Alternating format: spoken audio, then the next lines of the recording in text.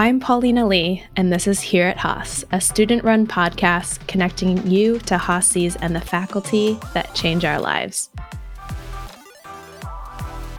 This week on Here at Haas, we are joined by Okonkwo Mubagwa, an engineer, an entrepreneur, a musician, and a student of life, and of course, a full-time MBA student from the class of 2021. Welcome to the show. Hi, Paulina. Thanks for having me. Thanks for coming on. How are you doing today? I'm good. I'm excited to do this. This is a first for me, so I'm looking forward to it. Great. Well, we are so excited to have you. Tell us about your background and how you came to Haas.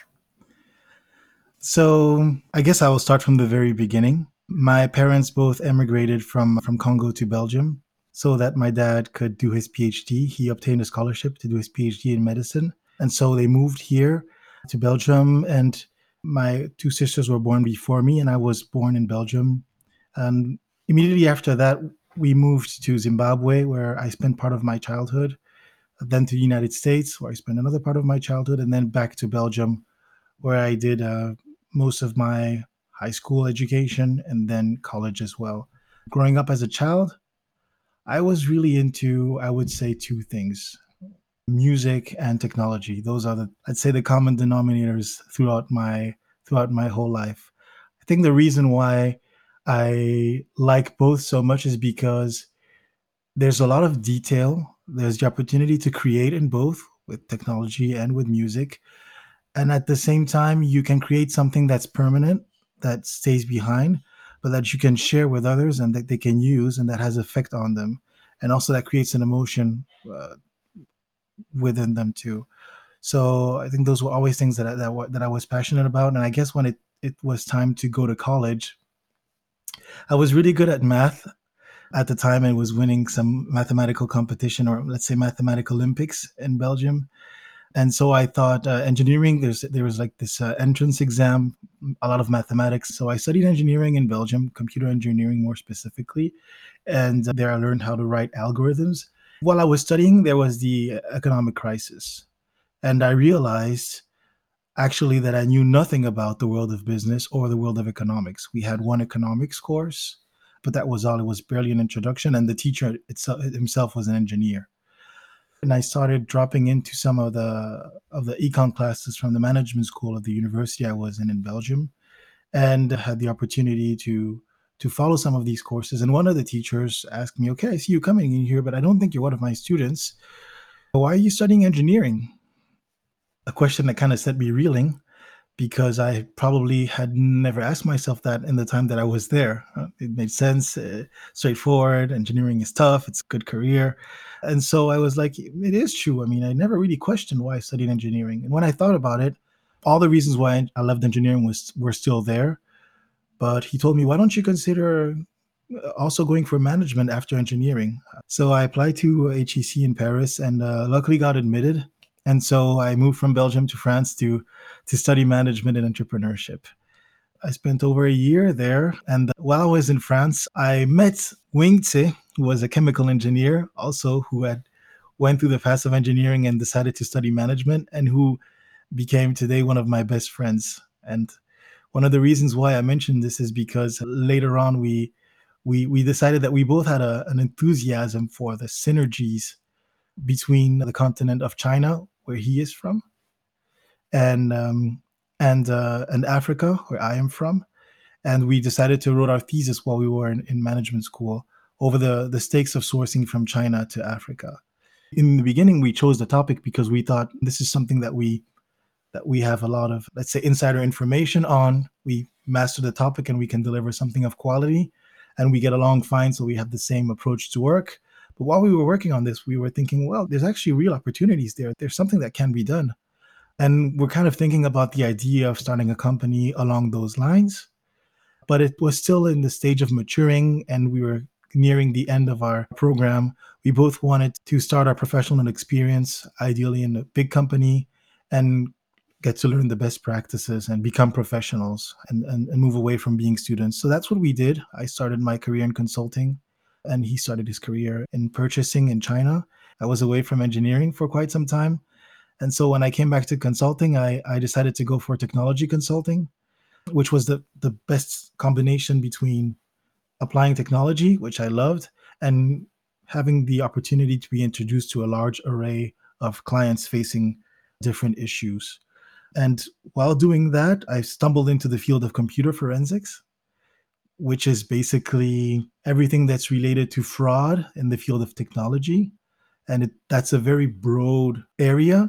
It ranges from evidence collection. Let's say a CEO has a plane crash and unfortunately does not survive, but he had the iPad in the plane with all the accesses to the company's accounts and data and CRM. Well, then there's ways to extract that data still and get that information. And then I stumbled more specifically in the field of forensics in the case of financial transactions. And that's really where the journey of forensics started from in Germany, where I was supposed to be only there for 2 to 3 weeks as a technical expert, helping designing frameworks and algorithms to detect the outliers in the financial transactions. But the investigation blew up, and I stayed in Germany for over 4 years. From a few weeks to 4 years. It's a very long time, but it was a defining experience for me. I made a lot of very good friends. I learned so much. I switched from the Belgian office of the consulting firm I worked for, PricewaterhouseCoopers, to the Swiss office and continued working on the same project in Germany. One of the things that I stumbled upon was that there is a certain inertia in a really large firm and the agreements that they sign with their clients. And that has ramifications on the way we work, but also on the technologies that we use. And the nature of forensics is that you always want to be ahead of the curve and you want to be able to be agile and use the best technology possible to address the issues that you want to address and to find out the outliers that you want to detect. Technology moves at a pace that is way more faster than the agreements that exist between companies and big companies such as a consulting firm and a client. And so it was difficult for us to be agile in that way because of that context. And I felt that I had the maturity enough that I could move away from that and start my own practice and be able to service my own clients while having the agility to use all the technology that was available, all the open source technology.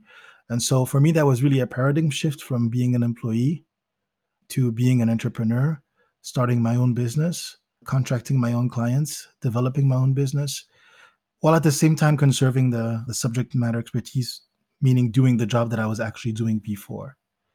The nature of a consulting practice as a business is very different than other companies because there is only human capital in the sense that you have consultants, clients, you build these consultants, and you take what's in between. So if all your consultants leave, you're left with nothing, which is not the most comforting thought because it takes a lot of time to build these relationships, to train these people, and to place them and to see their careers flourish. And so I was feeling that I wanted to maybe move towards something where all the work that I have done up until now was encapsulated within the company. And one of the ways to encapsulate this kind of work is maybe to have a company that's centered around a product. And so that's where Wing Tse, one of my best friends, who I met in grad school in France, came into place. We were continuing talking to each other on daily basis just throughout our friendship. But I picked up the idea that we had thought about almost 6 years ago, which was why not think about the area of solar energy in Africa? China is one of the biggest producers of solar panels. Africa is one of the biggest markets for solar after South America. We see a lot of consumption there, but there are still some problems. The products are overpriced. The quality is not necessarily there. The features of the product are not necessarily dimensioned for the rural regions. And so we were kind of seeing a gap there and some strength that we had. We had a strong network in China. I had a network in Africa. We had the engineering understanding of the technologies that were being used. And so we were starting to connect the dots. I had finally went through the mechanism of starting a company and starting a business. And so I was less apprehensive of all the mechanism that went through that and wanted to try to do the leap from going from a human capital business to a more product oriented business, more capital intensive. So about 2 years ago, Wing and I decided to try to launch the company. specifically creating solar appliances for the African market by exporting them from China to Africa. And we realized two things. One is that the African market didn't necessarily always have the ability to pay for the devices that we were trying to sell. Two, that there was an enthusiasm for Africans for us to build the products ourselves and to have something that is made in Africa.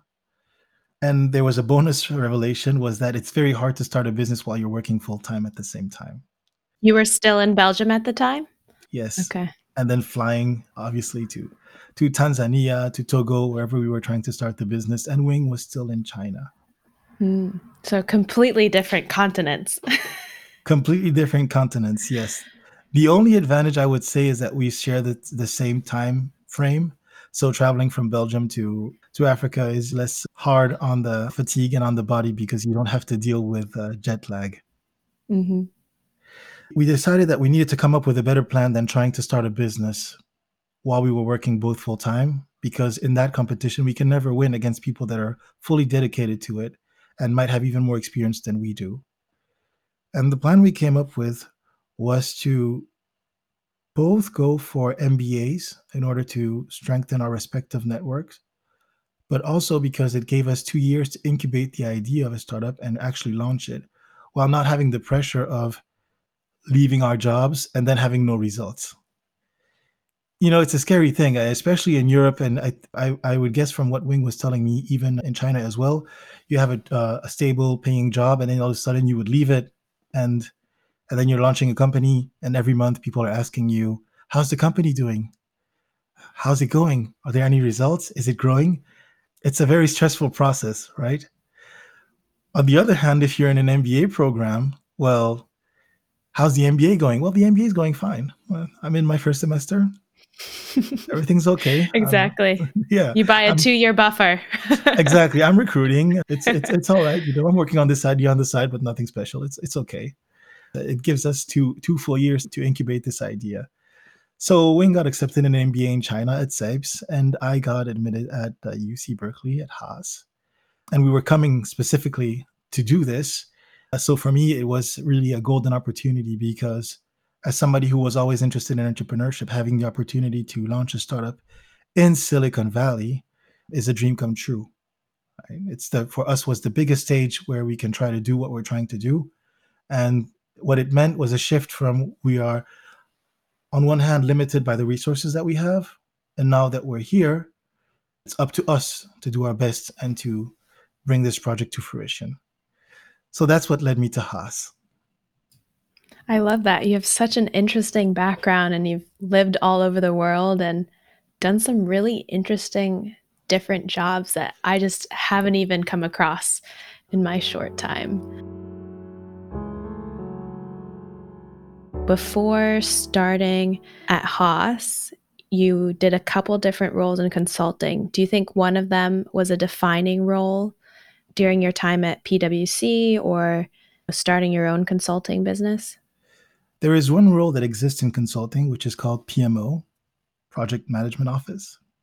And it entails managing the billing aspects of the project and the human resource aspects of the project. And in technology consulting, not everybody wants to do this because it's easier to focus on the deliverables, the technical deliverables, the code, instead of focusing on the bigger picture. And I was tasked to do that at some point because it's a natural part of the evolution of a consultant and because it was an opportunity for me. And in the beginning, I really hated it and struggled with it. I struggled with it a lot because it required attention to details and things that I wasn't necessarily skilled in. And it was really a shift away from being a technical expert to being exposed to the client and having that accountability. But I think ultimately doing that was one of the steps that led me to, after that, creating my own business because I was seeing the bigger picture, because I was understanding what was at stake. And so from what I thought initially was an unfortunate circumstance, it came out to be one of the most defining moments in my career.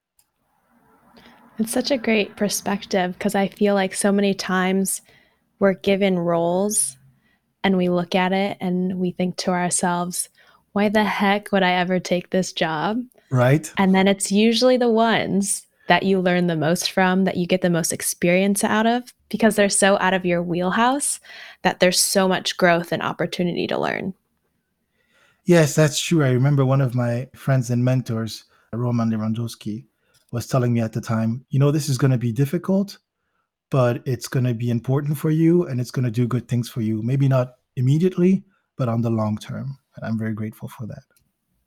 And as we think about your consulting business that you started after that, how long was your business in operations before you decided to pivot? It was an operation for 2 years.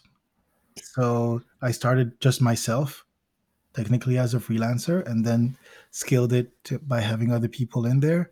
And is still running, still have one person there working for it, but it's very passive right now. And I think I decided to pivot almost 3 months after starting it. Once you see something work, for me, it always sparks up new possibilities. I'll give a simple example. If I'm planning on going to the movies on a specific day, and it turns out that the movies is not available, and I have to go home and watch a show, my line of reasoning is then, well, since I'm deciding to go home and watch a show and I'm not going to the movies, there's so many other things that I could do too, right? What is my new range of possibilities? And so I guess once I started the business and that worked out, I was like, oh, I just started a business and it worked out. So now that I know how to start a business, what are the businesses that I want to start and where can I go with this? And that's how it started. You got a taste of entrepreneurship and you wanted more. Yes, absolutely. And when you came to Haas, what surprised you most about being in school? What surprised me most? That's actually a very good question. I believe when I arrived at Haas, the thing that surprised me most was the people. One of the things that made Haas distinctive was its culture from an outside perspective or from a prospective student's perspective. And they say that, but when you get to experience it, it's even beyond what they say. So the range that the students have, the experience that they have, and the way that they carry themselves with that experience is very unique, because instead of it being put to the forward where everybody's measuring each other and boasting about what they can do with their experience, you actually have to spend enough time getting to know people before it is revealed all of their experience, what they're really good at, what they're passionate about. And then it's such a pleasant discovery because there's such a diversity of talent. At least for me, it was humbling. And the thing that surprised me the most of this was that I was used to before, and I say this in a non arrogant way, influencing others and having influence on others. And I thought coming into this experience, I would be influenced, but I also expected to influence others. But since I have come here, I've been influenced by others way more than I expected before. That's very humbling and it's very rewarding at the same time. I think Berkeley does a great job in recruiting and accepting students from all sorts of different backgrounds. And I'm right where you are in terms of I've just been so humbled and the people that I've met, people like you and people across the different programs, that it's just been unbelievable. Yes, and it's sometimes it can be a bit scary because then it's like, well, what do I have to contribute here? You're like, do they know? Did they know they let me in? Don't tell them. I snuck in. It's like, yes, I have never fought a war. I have not started multi-million dollar businesses. And so many interesting things that can be daunting, but in the end turn out to be opportunities because we get to spend time with these people and learn and emulate what they did. And that for me is a gift. Let's talk about your company a little bit more that you and Wings started. What would you say is your vision for the company and how have you guys defined success? So our vision is that we want to enhance security and isolation in the most rural regions in Africa by providing power, light, internet at an affordable price while creating local jobs. And the way we want to go about doing this is providing a box and a smartphone which is a solar powered box that allows people to charge their devices. It connects to the internet and allows them to connect to the internet. And it allows them also to connect light bulbs, and it has a battery for nighttime use. So it's an all in one box that people use. We want to be able to distribute this throughout the whole rural Africa. Why? Because the current offering is only going to cover maybe 60% of the population in the upcoming years. And they're focused on the best mass market, which is the urban regions where the people have the biggest ability to pay and where they can make the most margin. And that makes sense from a capitalistic perspective. But we also have a social objective or social mission, which is just because people in rural regions don't have the biggest ability to pay does not mean that they don't need power, right? And does not mean that they don't need internet and that they don't want to be connected or that they don't suffer from isolation due to lack of connectivity. And so we don't want to wait to sacrifice 1, 2, 3 generations. We want to be able to get there now or as fast as possible while these generations are still in time when they can learn and when they can access all of these resources. And we believe that if we succeed in doing so, if we succeed in building that box locally and having a product that's made in Africa that Africans use, the success will be an example that will push forward the narrative for Made in Africa, because then investors have an example of a success story, and it can make them believe more in the fact that there is possibility for capacity building in Africa and quality at a competing price and level. I think that's an amazing vision to have for a company, because I think it's not widely known in the world, the lack of connectivity in all countries, and then especially in a continent like Africa where you have these super rural communities.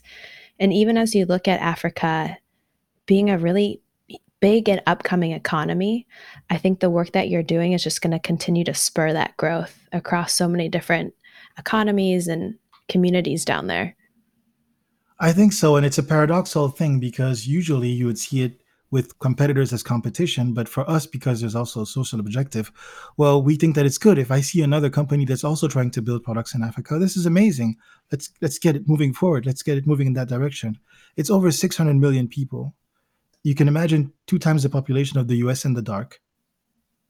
No power plugs, no internet, nothing. Every single day after 5, 6:30. That's that's incredible to imagine, right? But that's the Mhm. reality. And we're so shifted that we sometimes forget that what we experience is the exception and not the norm. Everybody wants the same thing. Just because you're in a rural region doesn't mean you don't want access to internet. You don't want to have some light. And light means a lot of things. Light means that you have less criminality in the night because people can steal more easily when it's dark. It means that you can see when there are dangerous animals like snakes or whatever that are in the house that might be dangerous for anything that's lying on the ground if people are sleeping on the ground. It also means that you can learn how to read after dark. It means that you can communicate. It means that you can receive communication on the best way to handle an epidemic. I know that epidemics is the topic of the moment and COVID is very serious. Africa has been having epidemics for the last 20 years, different sorts, Ebola, other ones as well. And so that problem that we're experiencing right now here of needing to be connected and needing to get information is a problem that it has been a constant for the last 2 decades on our continent. And it's something that we really feel needs to be addressed as soon as possible. It's such an inspiring business concept because at first glance, right, it looks like any almost kind of like a tech startup, right? You want to provide connectivity, you want to provide solar and battery to these rural communities. At the same time, on a second level, you're providing so much more. Everything that you just mentioned, all the social impact work that really brings it to life and really brings it full circle. And I think the question I have for you is, this is the second company that you've started. What have you learned from the first company that you've brought to your second one? But also, what has been the most challenging part on this second company? What I've learned from my first company is that you need to build relationships of trust with all the parties involved.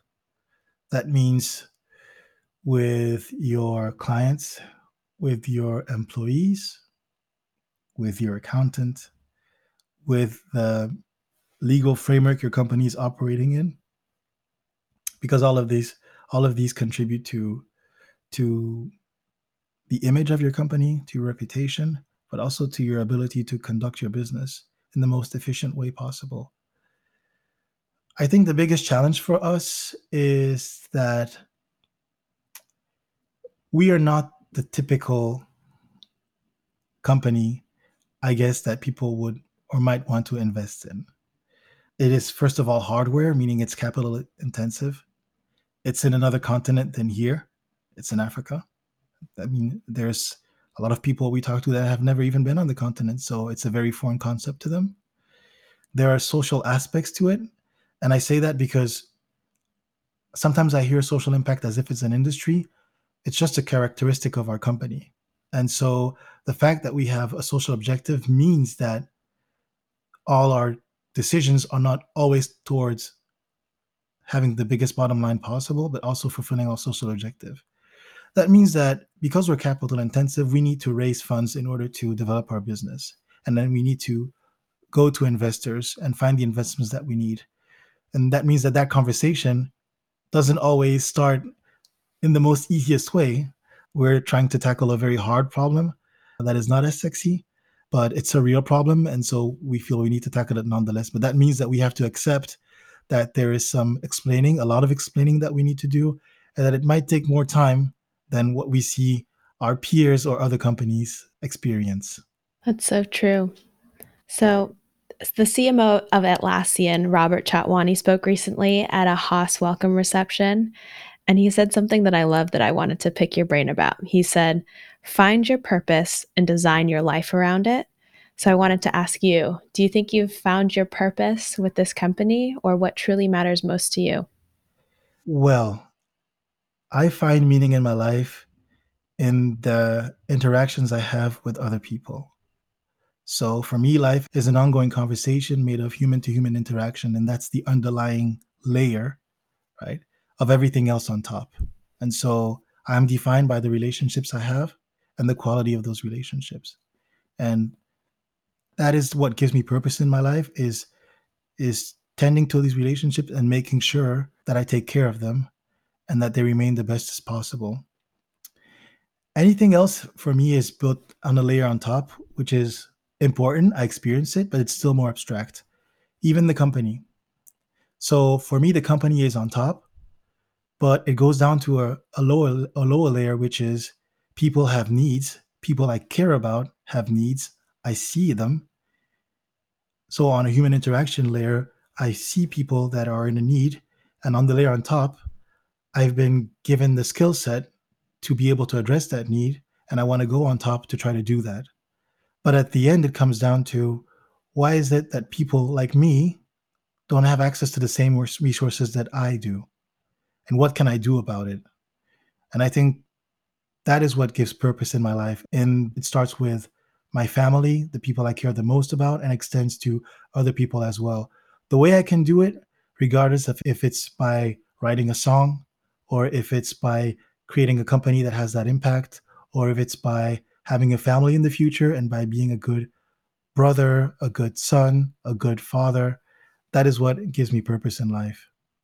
One of my managers does this training called Five Roles, and it's basically an explanation and a prioritization of picking out these five roles that matter to you most. And she always says, put yourself first because you have to be good with yourself first before you can do anything else. But it really helps bring to life exactly what you say. Just you have to put family and friends and those really important relationships in your life first before everything else, because if you go after certain things and those relationships fall by the wayside, you'll often get to the end and just feel very different about the whole experience and the whole journey. So I love what you said, just that quality of relationship. And you can really see it in the way that you work and the way that you've talked about your experience at Haas as well. Thanks. I'm glad that that comes through because it's something that is actually very important to me and very fundamental. It's easy to forget it sometimes because it's not always there. There are a lot of everyday constraints, obligations, duties that can stray us away from that. But I practice meditation. I actually meditate every morning. And so it allows me to kind of recenter and not stray too far away from that. I love meditating as well. It's a practice I'm still working at over the past year, year and a half, but it gives you just such a sense of calm, and I know it sounds like overused, but like really grounded that you just have such clarity going into the day. Yes, yes, absolutely. You prefer meditating in the morning, in the evening? In the morning. In the morning as well. Yes. We had an accounting professor here at Berkeley, Professor Yaniv Konchichki, who actually shared his experience about a 10-day retreat, meditation retreat, where you spend 10 days without saying a single word and you reach levels of clearness in your mind that you might not obtain otherwise because there's always interference because of phones, emails, work. And this is something I'm thinking about and looking into. This is where we are. This is what it leads to. You mentioned something when you were answering that previous question about your music. And so I'd love for you to just tell me a little bit about your music. You obviously have a big passion for it. Yes, music has always been a part of my life. I think in my family in general, we all love music tremendously. I think for me, music is a way to encapsulate stories. And so growing up, it was a way for me to go through stories because I lived the stories that I heard in the songs. It was a way to entertain myself. And at the same time, because I grew in the pre-internet era, there was always like MTV on the television. And that was a way that we were connecting as a youth with each other, right? So music was important that way. And it's the opportunity to create, to play something and see emotions be generated in somebody else in front of you, playing with other friends in high school and being able to lay thoughts down in a way and having other people respond to it is, I think, one of the gifts that life offers. And if you can take it, why not? Yeah, music, I think, builds on a lot of what you said, right? Building community, Yes. being in touch with those around you, and just like giving back while also expressing yourself. Yes, and for me, it's been a companion all my life in every feelings that I've had, whether it's sadness or joy, or whether it's frustration. And I think every song is a story.